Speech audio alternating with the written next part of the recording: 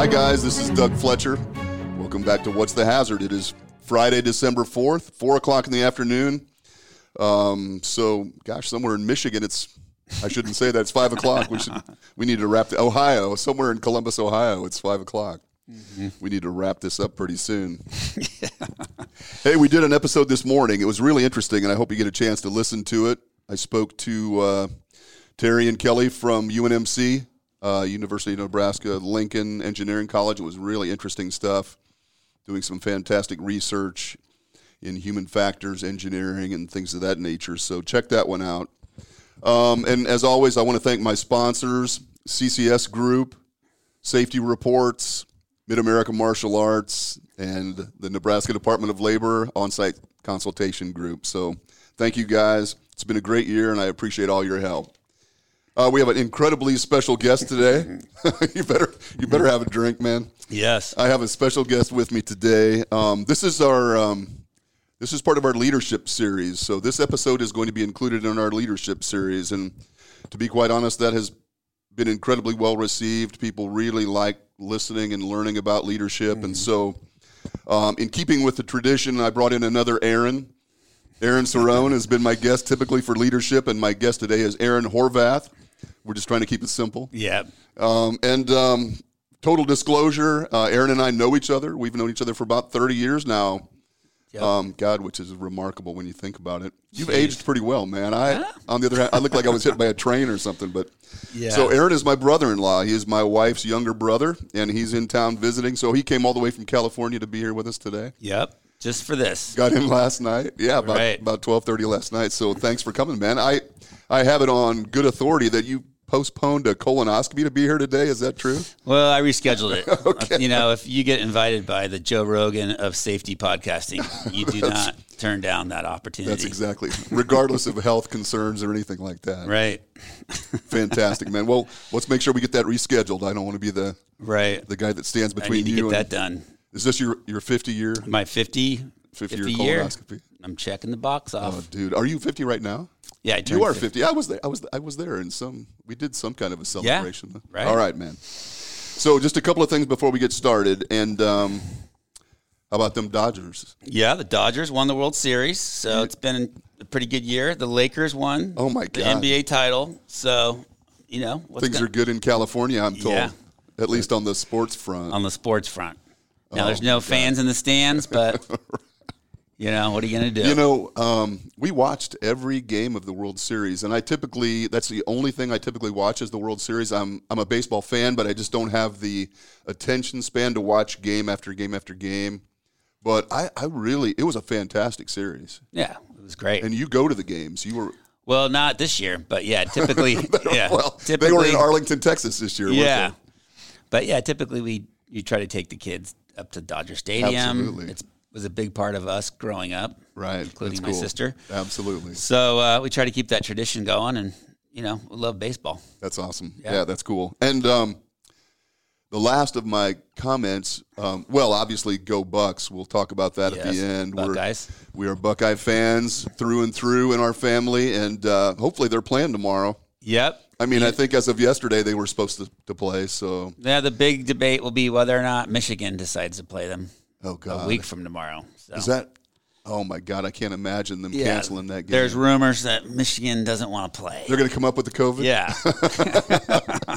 That's the perfect built-in excuse to get out of that game. They're probably infecting people as we speak. Yeah, they haven't had a good run against them. They're not looking like a good team. So yeah. I think they're thinking, why play the game? No doubt. We'll see. Isn't that funny? Yeah. I could actually see that happening. They're probably taking contaminated swabs and jamming them up those guys' noses. That is hilarious. So my last comment was going to be, is there any chance you can help Kent get a job? Let's see. Kent, maybe not. Nick, maybe so. Nick, I think, is probably employable. We'll see.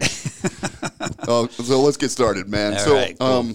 And in all seriousness, well, I don't want to get serious necessarily, but you are currently the CEO of Mobilize Solutions, which is kind of a tech startup out in Cali. Yep. You guys develop apps. You're a tech company. Yep. And I know a few of the stops you've made along your professional journey. You got an MBA up in Chicago, and then you started you've always been kind of a tech web guy, kind of an intellectual property guy, not like your people aren't swinging hammers and stuff like the people that I normally work with. Or maybe they are, but they're not supposed to be. Yeah, I've always been pretty much e-commerce, software development. Okay. Well, here's I'm going to give you the big question, and then we can just break it down into smaller bites. But my question is, why did you become the leader that you are?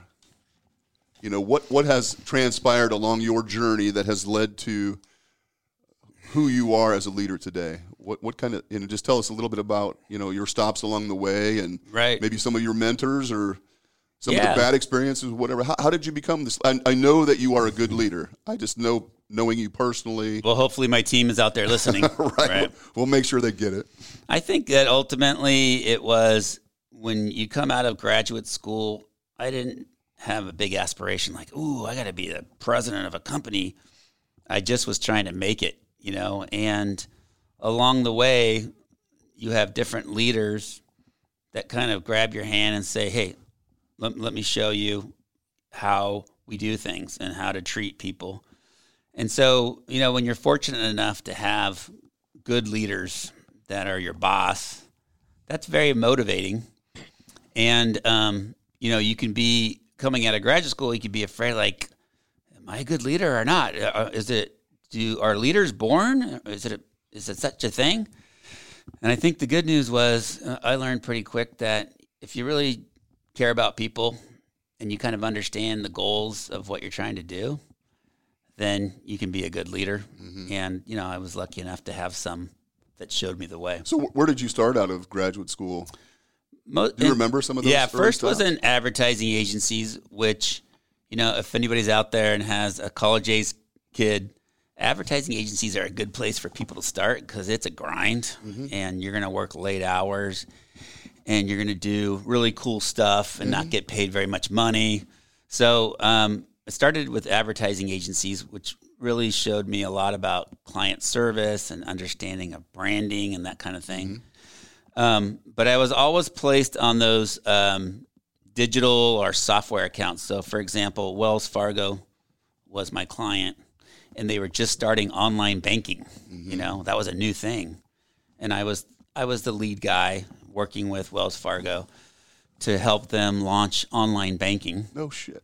Yeah. And so, if you think back then. I actually use Wells Fargo online banking now. All right. There you go. Later. It worked. Whatever you did. Yes. And then I got a call from a recruiter, and H&R Block said, hey, we want people, to do their own taxes. And we would love for you to come out here and help build this business.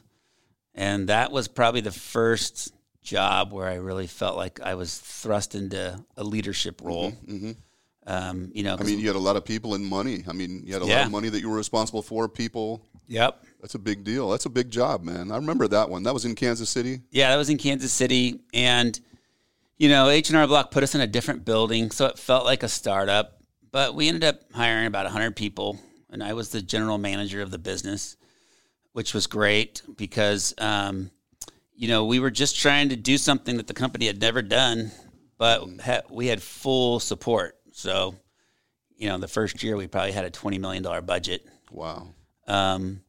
And, a lot of it is about execution and making sure everybody knew what we were trying to do. The one thing that I would draw a similarity from H&R Block software business to even a safety leader is there was no grace for failure. You can't produce software that's generating inaccurate tax returns. That's a disaster. Right. You can't, you can't have people getting the wrong refunds. You can't have delays because you can't call the government and say, can we move the April 15th back a couple months? Right. There was a glitch in the software. Yeah. So some of that, that's really, some of that Six Sigma, you better cross your T's and dot your I's was definitely part of that experience because there was no grace to fail. And I would imagine, for a lot of your listeners, it's very similar. And in your industry, it's like, there's not room. There's very little tolerance for error. There can be significant consequences to error. Yep. That's interesting. So that was a great job, and we had amazing success, and gave me all the confidence that I could lead people and businesses, and so here I am. And so I mean, how did you mentioned a few of the people that perhaps mentored you along the way, that you had an opportunity to learn from some of these managers or leaders that you were working under. And do you learn that stuff in MBA school? I mean, do they talk about leadership and stuff like that? Not like that, Not like what real not leadership like, is. sitting across from a boss. His name was Mark Ciamataro, loud Italian guy. But he started every meeting asking you how you were doing. And what was, you could just tell he cared about what was going on in your life before he, went into a lecture of what I did wrong. Right, start chewing your ass. But at least, but that makes it different. Oh yeah, that makes huge a difference. And you don't learn that in school. You learn that on the job from somebody, and then you end up in a management role, and you realize, oh my gosh, I'm now Mark Ciamataro to my own people that are reporting to me. I can have that same impact, and so I think it's a blessing to be able to be in a position where you're a leader. Yeah. Well, you certainly have the opportunity to really impact their lives. Yep. I mean, not just in the workplace necessarily. I mean, that translates to just life in general, really. I mean, the way you're treated at work. Right. Well, they say, in America here, we probably are spending more time with the people at work than we are with our families. And so if you're going to do that, hopefully, and you're in a leadership role, hopefully you're creating a good environment. And people love coming to work. And so you work now, since your work is technology primarily, and you work with what we in the trades refer to as like eggheads and nerds and stuff. I mean, Yes. I mean, is it different? Would you suspect that it's different management? I mean, everyone probably wants to be treated similarly, whether you're an iron worker or whether you're a coder or whatever that is. I mean, I don't even know the terminology for what white collar people do, but I mean, in general, people want the same things from work, I would assume. Right. No, I think that that the similarities that would probably be similar across any industry is there's people that are on a team and they need to know what the mission is and what are the goals, and I use a simple tool that one of my bosses gave me, and it's called a blueprint, and it's just one page. It's got the mission, it's got the values, it's got the goals, and it's got what we're trying to do. And what's interesting about that is we would always laminate that because you shouldn't be tearing that up and changing it, except, maybe once a year. And if you have that one page that's laminated and you give it to all the people working on your company, then they're all on the same page, right? And they all know that this is what we're all trying to do. And when they know that, it's a powerful thing. It very much simplifies the fact that I know why I'm coming to work. I know where I fit. I know what our goals are and our mission.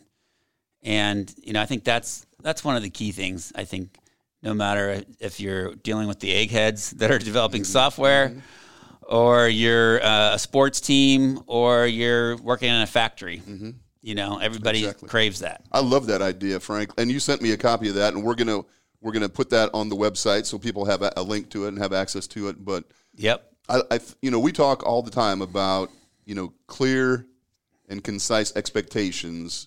If you are vague in what your expectations are, you're going to get weird results all over the board. But if you can clearly define what, as you said, what the goals are, what the mission is, what your part of the mission is, right, so that it's it's not confusing. But I do think that's interesting, and man, I think to some degree that's just people want to know what those expectations are. I mean, in the absence of that, you're really kind of lost. Yeah, it all starts with that because. And so, how do you develop that? I mean, is that something that, like for your new company, for example, Mobilize Solutions? You're the CEO. Did you set up those? I mean, do you have a blueprint for your employees in that as well? But I think what's key about it is I involve, like over the last 2 weeks, we're doing our blueprint for 2021. Okay. And then you never want it to be like, this is what Aaron's blueprint is for all you people. I got you. So they're very much involved over a few-week period, debating about what we're doing. Is it still working? What's not working? What goals are achievable? So that when it is laminated and on their desk or hanging in their wall, they felt like they were part of the process. Interesting. Yeah. So I think that's key too, is that if they're part of the process, then it feels they're going to take ownership. They're going to be motivated to do a good job. So that's part of the whole blueprint. And so how do you do that? I mean, obviously now under the COVID, you have to do that remotely or virtually. Yeah, typically. How would you do that? Typically, we've done over the 20 years that I've been doing blueprints. Typically, it is whiteboard sessions, and you're together. And a lot of times, we would get off-site hotels to make it fun. So this year, we did them over Zoom, and we still try to make it fun. We have little competition and gift cards that we do as we go through the sessions to make it engaging. We have breakout rooms where on Zoom you can use the functionality of putting people in a breakout room. So we tried to preserve some of that collaboration, and I think we did a good job. So, in the next... You got a good product? Yeah, I think we've got a good blueprint coming. That's excellent. For next year. I've heard of those breakout sessions in Zoom. I mean, as you would expect, my Zoom capabilities are much like my other technical capabilities, one face at a time. I can't even I can't find the screen where all the faces come up. I'm literally looking at one person at a time, the speaker mode or whatever that is. Somehow I have to get out of that. I'll have you look at my computer or something. But I love the idea, though. I know we talk, again, and just from the conversations that we talk about engaging employees, getting their feedback. You need that feedback, obviously, to know what things are working and what aren't. How do you get feedback from your employees other than that? That's a... Yeah. Well, I think the one thing is, like you said earlier, clear expectations. Everybody who's a leader at some point is going to have to get rid of somebody, which, I don't want to talk about, how to fire people, but at some point, someone's going to be on your team and they're not pulling their weight. Right. And it should never be a surprise to that person that they have to be let go. I mean, there should be continuous communication on how well they're doing. So again, another little tool that I used that another boss used on me was this little coffee check-in. And you go, get out of the office, go somewhere to get a coffee. And there was 3 index cards, a green one, a red one, and a blue one. And you just ask the person on your team on the green one, just write down 3 things that are going well. And on the red one, write down 3 things that aren't not going so well. And it's for them personally with their job and how they're doing. Their perception. Yeah. And, they can just write down 1 or 2 words because you're having coffee. You're just trying to have a chat. And the third thing is, let's come up with a few ways to make it better. So what are the ideas here? And so that works well. You got these little note cards. They're just writing down, but they're really opening up and giving you feedback. And you're giving them feedback, and it's not such a formal process that a lot of I worked at big companies where there's a formal review process and a quarterly check-in. You have to fill out forms. It's just going to get a cup of coffee with note cards, and that works really well because you're in a different setting. You're just trying to have a discussion. And when they're done with that coffee, they realize, I think this person actually might care about me. And that means a lot. But as you said, I mean, if they're not performing, they're not living up to the expectations. Right. That needs to be. They should be well aware of that long before it's time to Right. And they're going to know that if you have coffee every couple of months, they're going to know at those coffee outings because you can't. Part of getting out there is giving them some honest feedback. Yeah. So 9 months later, if they're not cutting it, they should realize, hey, at least he took time to give me feedback. And I had all along the way. Maybe some opportunity or some forewarning. Yep. That's really interesting because that's not usually how it works. Yeah. And that's too bad. And I think then the blueprint helps because there's goals on there. And it's, it's like, hey, which of these goals do you think you can influence? And, in January, they're going to say, oh, I really think I can help with A and C. Great. And let's check in June. Let's see where we're at with how well we as a company are doing against these goals. Yeah. So, I'm a big fan of having some very simple tools that provide real good clarity to people, and they know what's expected of them. I think that's half the battle. Absolutely. So, do you have to discipline people in the white collar world?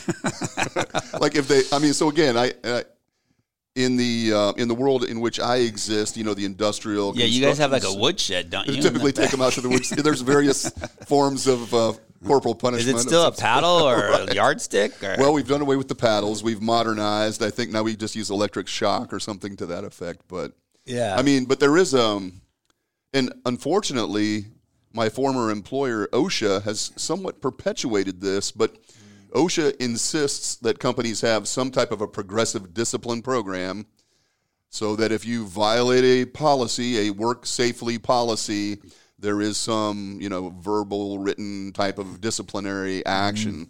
It is archaic. And most of the people that I read, some of the books that you've recommended to me about leadership and management styles, and they are absolutely opposed to this draconian disciplinary system. But OSHA almost requires it. It just seems, I understand that if you do knowingly or intentionally violate a policy, there probably should be a consequence. I've tried to instill that in my boys' minds, you know, that there might be a consequence, but does that exist in that? Or is it what you've just described? You know, hey, this isn't quite what we're hoping for. Yeah, I think that, you know, the software development and startup world, there's not really a regulator that's coming in and telling anybody what to do. So probably today I'm not dealing with much of that. Obviously, the bigger companies used to work for Lehman Brothers, and they, you know, they had regulations because of the SEC and whatnot. Absolutely. And so the bigger the company, the more probably draconian stuff that's going on.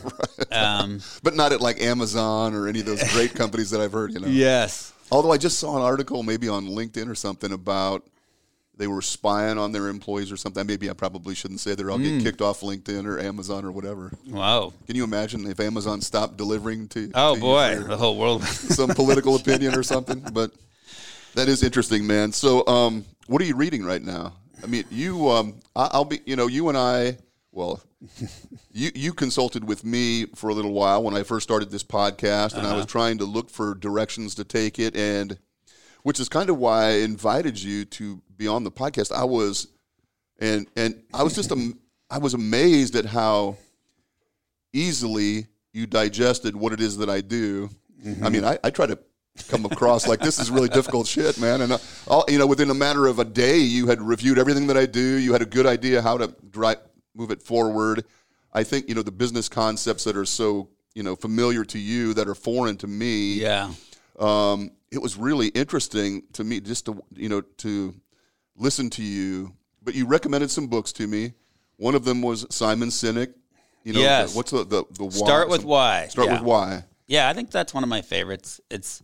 Again, I'm a pretty simple-minded person, so if there's a newspaper in the hotel lobby and it's the Wall Street Journal or USA Today, I'm picking up the USA Today. There's no TB continued articles. There's very simple graphs. So I'm always a big fan of simple. Right. And I think Simon Sinek and like the Start With Why is a pretty simple concept. You know, hopefully everybody coming to work and anybody that's leading and anybody who has a business understands this golden circle, which is like, why am I doing this? And if you can do that, it certainly makes it a little easier to get out of bed and you know, set the right goals and manage a team. Yeah. So yeah, I definitely like that one. I found that after you had recommended that, I went and watched some of the YouTube. Simon Sinek has a number of YouTube postings where he's doing TED Talks or other training sessions, or, you know, he's up in front of a big group at, you know, Google or something, you know, talking about those things. And and it made a lot of sense. I immediately went into my LinkedIn profile and changed everything and into that sequence. You know, it was why, how, and what. You know, what we, you know, why we do what we do at Fletcher Safety, how we do it, and then what we do. And I had about 10 people comment immediately, did you just copy that out of the Simon Sinek? Like, I was like, absolutely. But it actually makes perfect sense. And that's kind of what we have started closing the podcast with to some extent is just remember why we're doing this. I mean, there's a lot of frustration to it, and there are certainly challenges to it. But if you can get to the why part of it, man, it certainly lessens the pain and suffering of some of those other issues. Right. If you can keep that in the forefront. Yeah, a little exercise, anybody out there leading a team, it's takes 30 minutes. But just bring your team in and get the golden circle. You can just Google that, it's going to have a what, a why, and a how. And then first have them individually take a stab at it. Then, if you can, break them into 2 groups and have the 2 groups take a stab at it. And you'll be pretty, you'll be surprised as far as, when they individually do it. It's like, holy cow, the answers were so different. And it shouldn't be that way. So it's a wake-up call of, boy, like, are you really communicating the why and the how and the what, or are you not? Right. Need to get back to the blueprint and review that. So you do a lot of team building type things, it sounds like. I mean, I know that, you and Tanya have traveled to different organizational programs, and you're going to Kansas City this next week or later Chiefs this weekend. game, Sunday night. And are you're taking some employees? Or? Yeah, that's where my CTO is and a couple of our developers. What is CTO? Chief Technology Officer. Okay. Yeah. We don't have those where I. Big propeller head guy. He's got a huge propeller head. Right. He probably could. Is he? He could probably fly in the air with that thing. No. And part of that is during this pandemic we haven't seen these people, and you can only do so many Zooms. Yeah. And we've got unfortunately a few of them that all live in Kansas City. They're all Chiefs fans. Mm-hmm. So you're going to take a chance and go so we're out going there. to the Chiefs game. Yeah. God, my advice. Who are they playing? They're playing the Broncos. Oh, the team without a quarterback? Yeah, so they may need you may be able to suit up and play. Oh my God. Yeah, that's what they need. So, God, no quarterback versus Patrick Mahomes. That's an interesting challenge. Right. So that'll be fun. So, but I mean, you're a believer in those types of things, that connectivity. Yeah, I think that's huge. Those relationships. Yep, it's huge. Like on Thanksgiving week, we do a weekly meeting with the whole team. So there's like 15 people. Mm-hmm. And you know what? Rather than go over status and look at the numbers and stuff, we spent the whole hour. I made them fill out what they were grateful for as far as person, place, and thing. And, it's getting people vulnerable, and not everybody's comfortable talking about their feelings and what they're grateful for. But usually after those type of sessions, there's some bonding going on. You learn about people. And I can tell you that, you get the emails from people or texts saying, like, thanks for doing that. Really? So I am just imagining some of my clients doing that. I have some of these big, burly animal, these either superintendents or plant managers. But I think they would be surprised at the response they got. If they would actually allow themselves. It's really difficult for these people to show vulnerability. Yep. Sometimes it's like survival of the fittest out on some of these job sites, and the plant manager is the king, and he or she are afraid to show that vulnerability. But I think it would do wonders for. I mean, like I said before we started this, I have people come to me and say, Why don't I have a goddamn good safety culture here or whatever? They're just angry that they don't have the culture that they want. And I think that they've, that maybe they don't understand the importance of that that's two-directional relationship. Yeah. Yeah, I think that 1 hour timeout right before Thanksgiving, it was obviously timely. 2020's been a weird year. Mm-hmm. But, making people go around and what are you grateful for? It's not really work-related, but in essence it is because these people work with each other every single day. Right. And the answers aren't all about getting vulnerable. One guy was talking about his air fryer, like it's the greatest thing ever, and they were talking about wings and then wing sauce. Where do you buy your wing sauce? So it was just an hour of fun, especially, in a world where we're on Zooms all day. Oh, no shit. But I think that's true, though. I mean, you don't have to be breaking down in tears and, revealing some of your deepest, darkest secrets. But no, it's just opening up and doing different things where we're getting to know each other. And it makes it feel like a family. Yeah.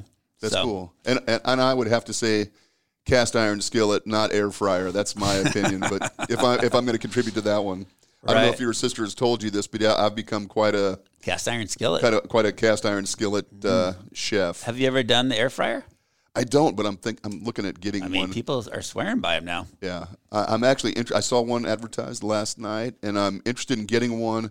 But Tanya wouldn't let me put it out on the counter because it wouldn't look right. It wouldn't be out, it wouldn't look right on the counter. It would throw off the what do you call it, feng shui or swing fei? The feng shui. Feng shui. Yeah. It would throw that totally off. So I probably will have to keep it in the garage or something. But you definitely have her on the safety because last night I wasn't able to use the space heater in the basement. Right. So right. She's all about it. Oh, she is, man. You must be giving her like a safety report. After 30 years, she is. Actually, she now polices me. I think maybe we've overdone it a little bit. She will come out and scream at me if I'm out using the lawnmower without safety glasses or something. So I think I've actually overdone it. All right, man. Well, any parting comments before we call it an evening and head out and take Nick out for a beer? Yes. No, I think this is fun and this is great. And, I think just in leadership in general, I think the good news is it's really not that difficult.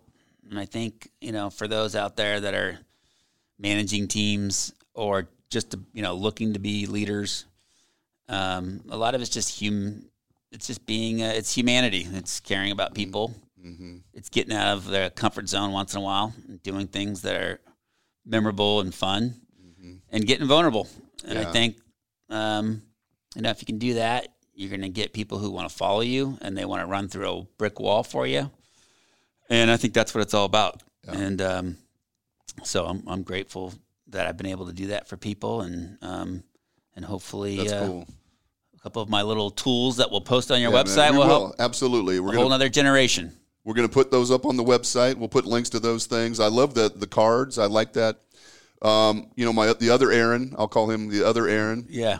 Had talked about doing what he referred to as temperature checks, which is going out and very much like you described with the coffee. Yeah. Just sitting down and getting a feel for how things are going, getting some feedback. I think that's huge. Don't be afraid of that, right? Yeah. I mean, don't be afraid of that feedback. That's fantastic. Right. All right, man. It's about time for us to take 21-year-old Nick out to his Let's go get a beer. His first bar, allegedly. Yes. And you know what? This might actually be Nick's first bar.